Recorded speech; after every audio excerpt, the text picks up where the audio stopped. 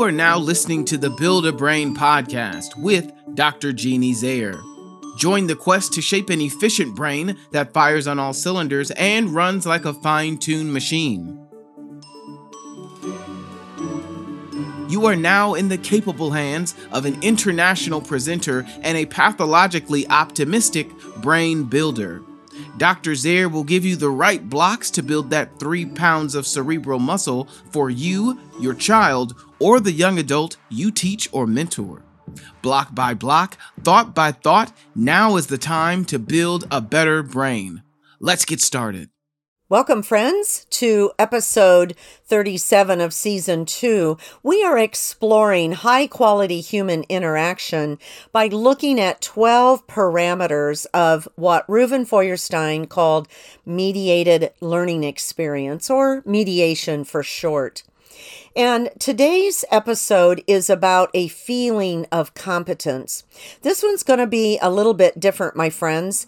I'm doing an international project, and a co-editor author in South Africa is W.P. Wall. So shout out to W.P. He and I are putting together an ebook that will soon be available for publication on, I don't know what platform, but we'll get you to it if you would like the book, where there are authors from all over the world who are writing chapters. And I happen to contribute Chapter 4, Mediation of a Feeling of Competence. So this will be available as a PDF that you'll be able to download this script. So Denise Webb, just for you out there in Kansas, I know that you would like transcripts of all of the podcasts. So this one I already have written. So I'm going to be reading it. But I'll stop a lot because, of course, you want to hear what Kibwe's got to say about things as well. So we'll stop once in a while and get his opinion as well. So let's dive in to this idea of a feeling of competence for the Build a Brain podcast. Learners may not realize the skills that they already have. They may be in a state of denial due to trauma, or maybe just blocking from anxiety. Mediation for a sense or a feeling of competence is critical for learners to own their successes, both academically and in life. Reuven Feuerstein identified at least 12 such parameters or criteria that define high-quality human interactions. Though coming from the mind of a psychologist, these parameters for how we interact with children or our friends are quickly found worthy of our attention, especially in countries around the world where many barriers exist for both teachers and learners. These parameters of mediation provide a way to lower the barriers. Teachers, specifically, are often overwhelmed with the demands of their profession. Becoming aware of this important parameter may be an encouragement first to them.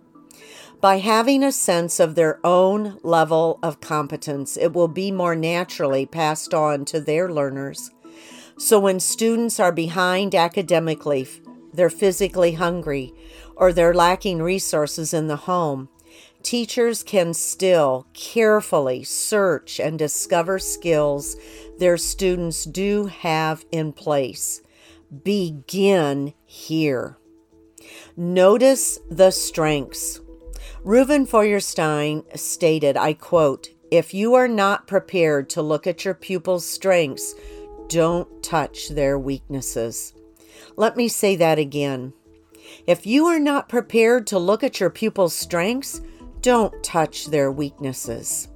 So know your own strengths. A lot of times as adults, we're so caught up in what we can't do that we forget to realize that we have a lot of strengths as well. So that works for the children and the friends and the people whose lives we're mediating. Learners have many challenges, both from within and without, and they often feel quite hopeless in an academic setting. So when those emotions of fear or unworthiness begin hijacking the frontal lobes, the learner believes they are not worthy, that there's no hope of catching up, or they have a sense of feeling lost and being overwhelmed.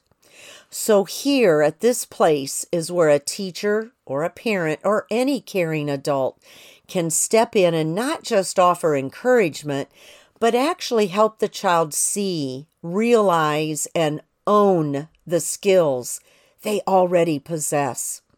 The skills may be academic, social, or even good survival skills. All of them have their root in those 28 cognitive functions as identified by Feuerstein, and we reviewed all of those in season 1. So if you're jumping into season 2 and haven't heard season 1, please go back and listen to all of those. As a child develops the 28 thinking skills or actions, they become empowered as learners. They now have language to describe how they learn. So the educator or mentor who can know these 28 thinking skills can realize when they're working in each student and point them out as often as possible to each child. They will methodically build up better thinking and learning in the classroom or out in the world. This in turn builds a community, which in turn builds a nation by providing thoughtful leaders. So let's stop at that point. So just that last point, Kibwe, would love to get your take on how we go from building a better learner to a community to nation. What do you think? Well, I think, first of all, I'm so glad that we're recording this because I think this is a really important topic for the state of our society today. And I think empowering young people and children based off of their strengths is really important because there's a lot of do's and don'ts and shouldn'ts and things like that that children experience very, very early. I read in a study that children hear the word no some 70,000 times before the age of 7. Oh my gosh, say that again. 70,000 times? I got to write that down. Before the age of 7. Oh, that's really sad. Which, well, when you think about parenting, you're trying to help the child understand boundaries, understand safety, understand how to behave correctly. All of these things are very, very important to development in children. And, as you grow up, you have to maintain these levels of awareness. However, when you said if you're not willing to talk about a learner's or a child's strengths, do not touch their weaknesses. I think that's a really, really powerful principle because it's much, much easier to pick out things that you think need to be improved or that you don't like than it is to find ways to empower people, especially if you're a very granular thinker. Maybe you as a parent or as an instructor or a facilitator grew up with a lot of rigidity around you. This is going to be difficult for you because you are so focused on doing everything perfectly. And if you can't see me, I'm putting up the quotes, that you're missing the opportunities to create paths for empathy, paths for growth, paths for new ways of doing things. And to me, I think it's really powerful, that idea, because if children understand they have so many strengths, and yes, they have weaknesses as well, but they're uniquely good at certain things, they're going to go out into their community and they're going to exercise their strengths in that particular manner. And then those people who they affect will then go out into the world and continue to grow their impact. And so I think it really does start with empowering people rather than telling them all these things that they're not doing correctly. And you see that in the way that people manage, in the way that people parent, in the way that folks teach. It's more structured around what we don't want you to do than empowering you to do what you do well effectively. Does that make sense? Am I talking in circles there? Oh, no, you're nailing it.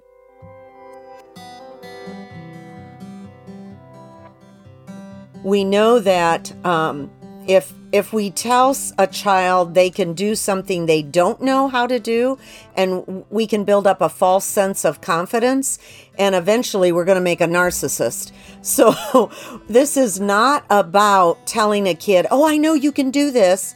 This is about, oh, look what you already know how to do. So it is recognizing what a child already has learned how to do and get them to see it.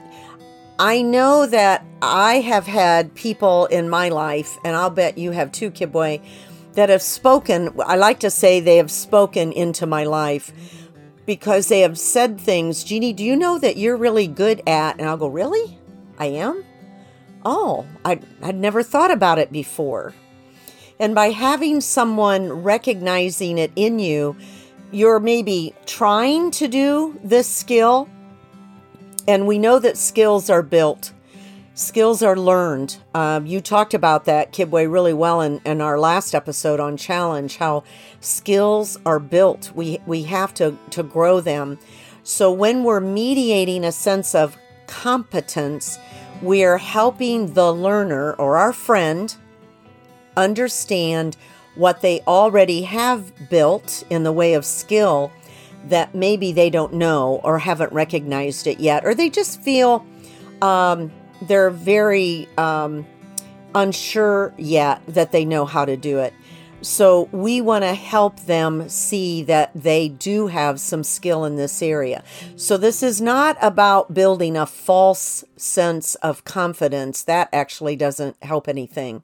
So I loved how this parameter of mediation is very specific about identifying the skills that are already there. Agree? Oh, absolutely. That's amazing.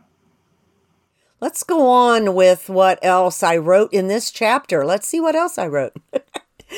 Mediated learning experience is the human quality of interaction between a teacher and a learner.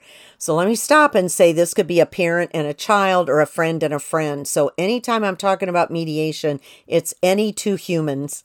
The goal is to assist the learner in interpreting the stimulus and to eventually be able to mediate oneself. A teacher or a mentor accomplishes this by asking very good questions.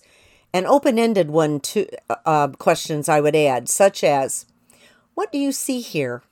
Okay, what else do you see? Interesting. Anything else? So you ask that question maybe several times so that the learner is constantly going back and making sure they have collected a lot of precise and accurate data, which is one of the input cognitive functions. So what do you see is a very open-ended, very simple question that you can shift eventually to yourself to self-mediate by looking at a situation you have in front of you and asking, what do I see here? Okay, what else do I see? So you self-mediate. The second question is, what do I think the problem is, or what do you think the challenge is? So you ask the learner, so now you figured out what's on this page or this task that's in front of you. What's the challenge? And being able to articulate it happens to be cognitive function number 2 in the elaboration phase. That would be also back in season 1, is defining a problem is how we start solving it.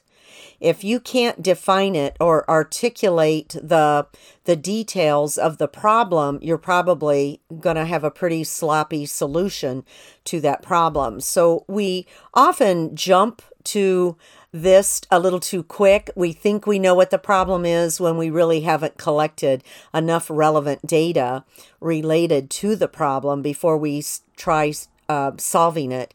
I know I was very, very guilty of this. As I was a problem solver. I want to get things done. I'm a get her done kind of person. I'm real happy to have a check off list where I can go, yep, done. Yep, done. And I can go down the list or throw sticky notes away because I got it done. That one really feels good to throw sticky notes away because that's accomplished.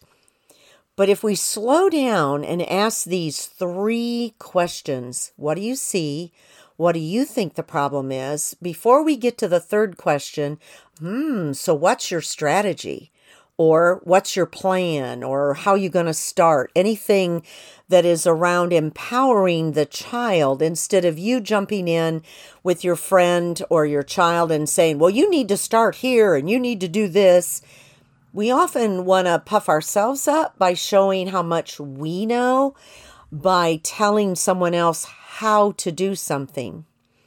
But even a 3 or a 4-year-old child can be mediated for a sense of competence by you working through these 3 questions, and they finally can say in their own way, here's how they're going to solve the problem of putting their toys away, or how do I hang up my clothes, or whatever the issue is that you're working on with a little one, let alone a teenager. Well, what's your plan, honey? What do you think you could do, buddy, to solve this?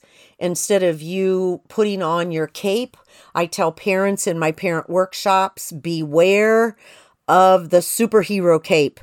You like to put your cape on and jump in there and rescue your child.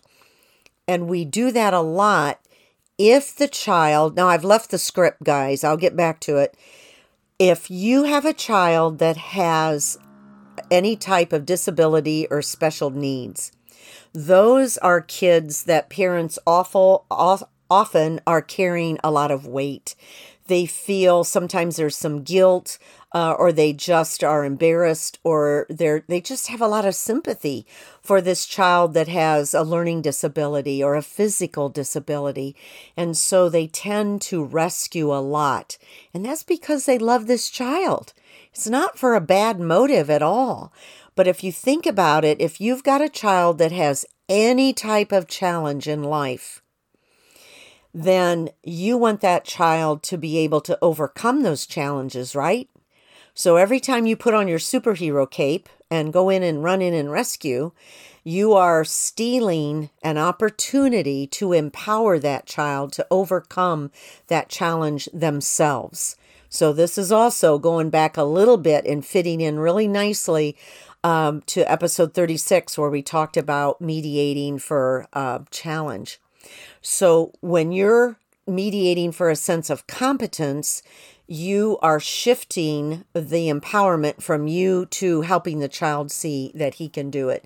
So, Kidboy, have you ever been tempted to put on a superhero cape?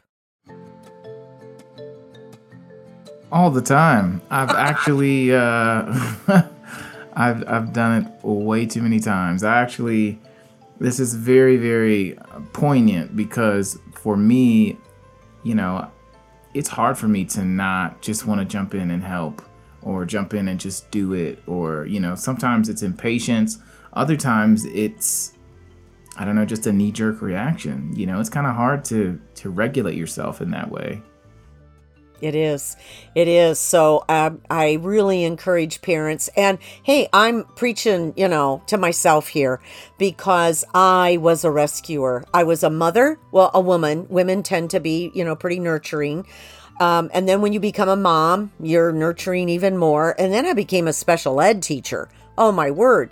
Like, we're the ultimate rescuers. We're always jumping in and rescuing too much. And so when I found this method of mediation, I knew I'd really hit pay dirt. I had found something that I personally needed. I needed to learn how to ask good questions. And now I'm going to go back to the script. The teacher also provides wait time between these carefully crafted questions. Remember, the questions were, what do you see? What do you think the challenge is? And what's your strategy? If we give wait time, allowing the child to have a few precious seconds to ponder answers, then with these open-ended questions, the child has much more likelihood of responding and not feeling like they're being wrong because you're waiting on them. You're giving wait time. by simply providing a myriad of appropriate responses. So they have open-ended questions, and they know now you're not going to say, no, that's wrong. You're going to listen and nod and say, what else? Okay? Because you may have a child that gives you a response that you know is so far off the mark. I mean, it's not close to what they need to be doing. And so you don't judge that or say, no, you just say, what else? And try to guide them and ask more questions to get them to a better response. Eventually, you want the child to gain the ability to self-mediate by asking these questions in their mind to solve problems themselves.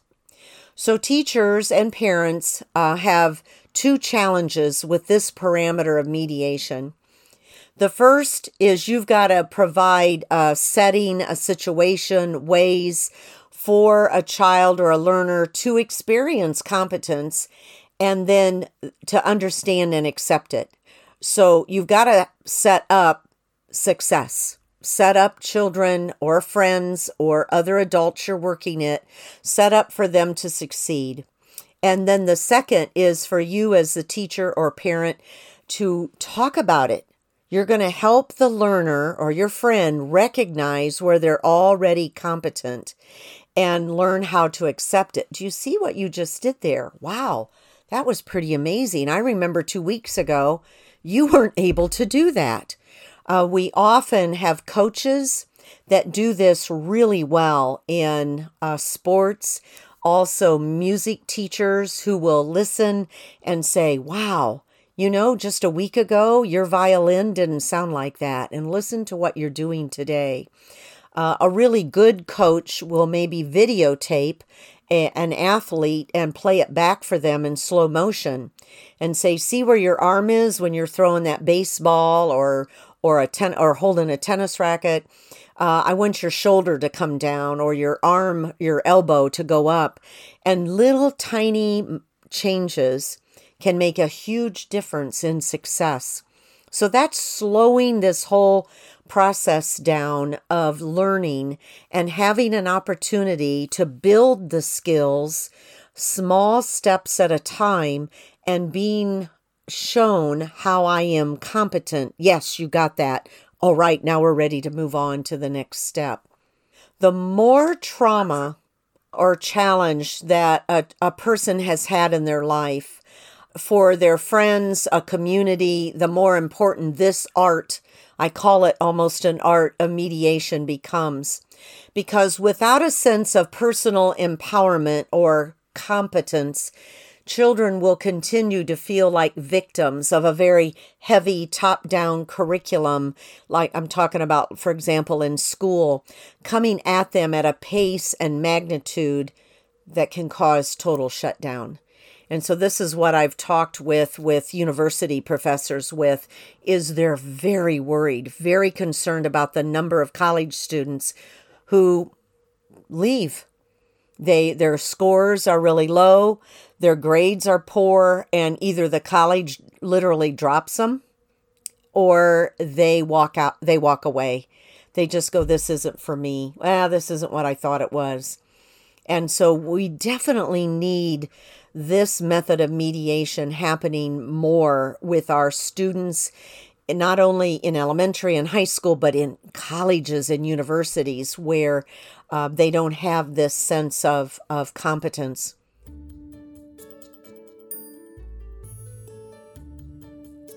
Teachers carry a tremendous burden of responsibility, so I'm putting quite a bit on us as teachers for pacing a curriculum to not cause this shutdown. Experience and knowledge of the students they teach can help lighten this burden. So the better you know your students and the more that you literally, personally care about them, the more likelihood they are to stay enrolled and not drop out. I want to give a scenario of what it might sound like. Sometimes students, by the time they hit high school or college, discover that they hate writing. When I was working on my doctorate, I had a wonderful college. He was on my committee and was my advisor for my doctorate. And Dr. Boyd often said that we all hate to write, but we love to have written. And I think we all know that sense of where we're staring at the computer and we're procrastinating and we're thinking, do I have to start this? Yes, I do. Oh, I think I'll just go make a coffee first. Then I'll feel better. Oh, you know what? That closet needs cleaned out. Well, I'll just do that first. And 3 hours later, we never have gotten back to the computer and we're saying in our head, well, you know, these other things, I needed to get this done. I'll do it tomorrow, right? So writing happens to be one of the cognitive skills or that does have to be built. You're not born with the ability to write. Language, reading, and writing is all mental representation, symbolic thought that has to be built very methodically. And it's why most of us do find writing quite a bit of challenge. So here's what mediating a student for a sense of competence might sound. So pretend I'm the teacher. I'll use you, Kibwe, even though you're an amazing writer. Kibwe, I see you have 3 sentences completed. Would you read them to me? Okay, excellent. So what do you think about these sentences? Meanwhile, I'm listening for anything positive. But if Kibwe tells me he thinks the sentences are terrible, if he reads them and goes, yeah, I think they're crappy, I'm going to respond with, yeah, I hear you saying you're not too happy with them yet. But, you know, I happen to see some very good points here. For example, right here, you have a good idea started. I hope you'll stick with it.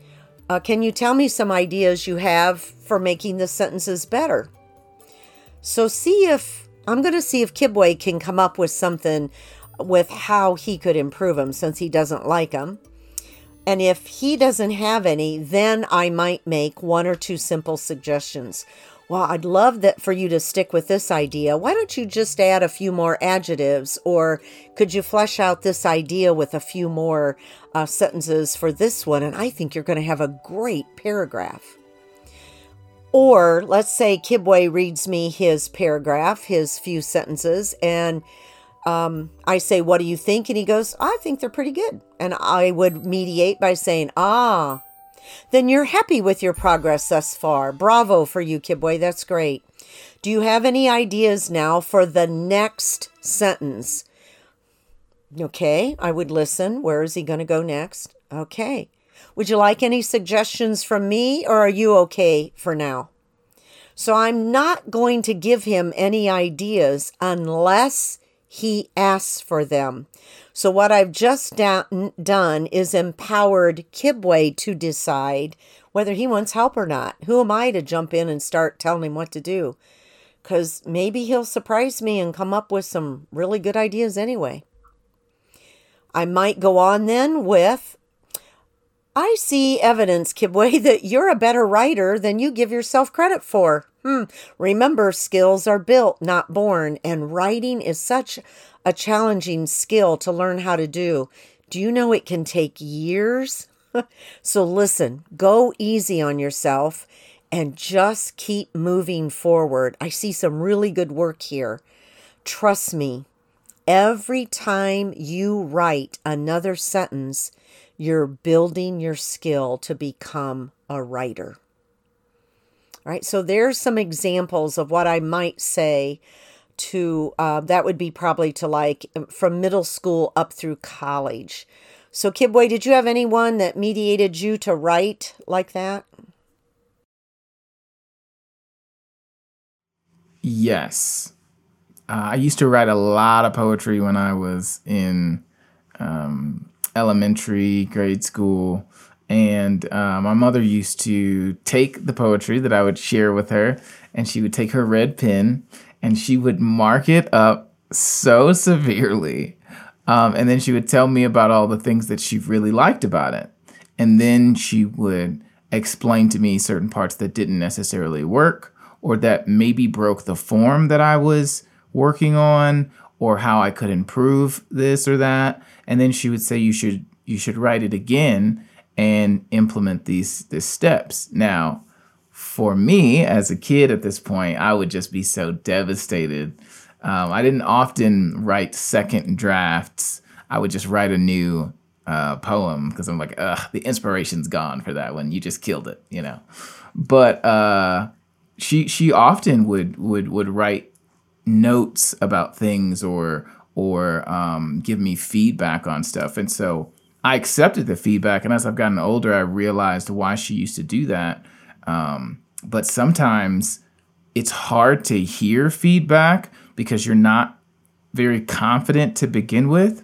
And so I love how you played out that scenario. I think that's very important because sometimes concepts can feel, I think I'm using this word right, concepts can feel like nebulous sometimes and kind of just out there. And so listening to you follow through with a conversation on how to provide instruction, but then also how to empower them to make further critiques and dig farther into it. That's really very tactful, the way that you did that. I really enjoyed that entire, role play scenario. Kind of role played with myself there. So, yeah. Yeah, trying to empower a child to want to keep writing. The red marks are pretty discouraging, as you learned too. And as I was listening to you, I got to thinking, why? I think it's because writing, and wow, especially poetry, is like putting yourself on paper. It's very much revealing who you are as a person when we write. It's like exposing yourself. And maybe that's why some people procrastinate so much for writing, because it shows who I really am. And man, that is very risky, isn't it? Yeah. Yeah, you risk being and doing it wrong. There's the funny thing about, writing or many things that we do as individuals. We always think about how we're doing our own experience wrong, and there are very many people who will criticize you on how you do anything, how you do everything. And so it's difficult sometimes to encourage people to open up because they've been rejected at different points. And so you have to steadily overcome that through constructive empowerment and criticism, because I think that's part of being vulnerable, is learning to accept other people's feedback, and that is difficult sometimes. Again, that's why I really love the way that you are modeling mediation for us, because there's a real tactful and gentle way to not only provide very good feedback, but then also not to crush the person who you are demonstrating your own expertise, but with a level of empathy so that they don't feel like it was a waste of time them sharing themselves with you. Yes. Well put. And I think we grow when we've all had these kind of teachers or friends or pastors or mentors who pour so much positive into us and do mediate us for a sense of competence, so that when they have to bring down the red pen, we actually take it better because they've given us so much positive.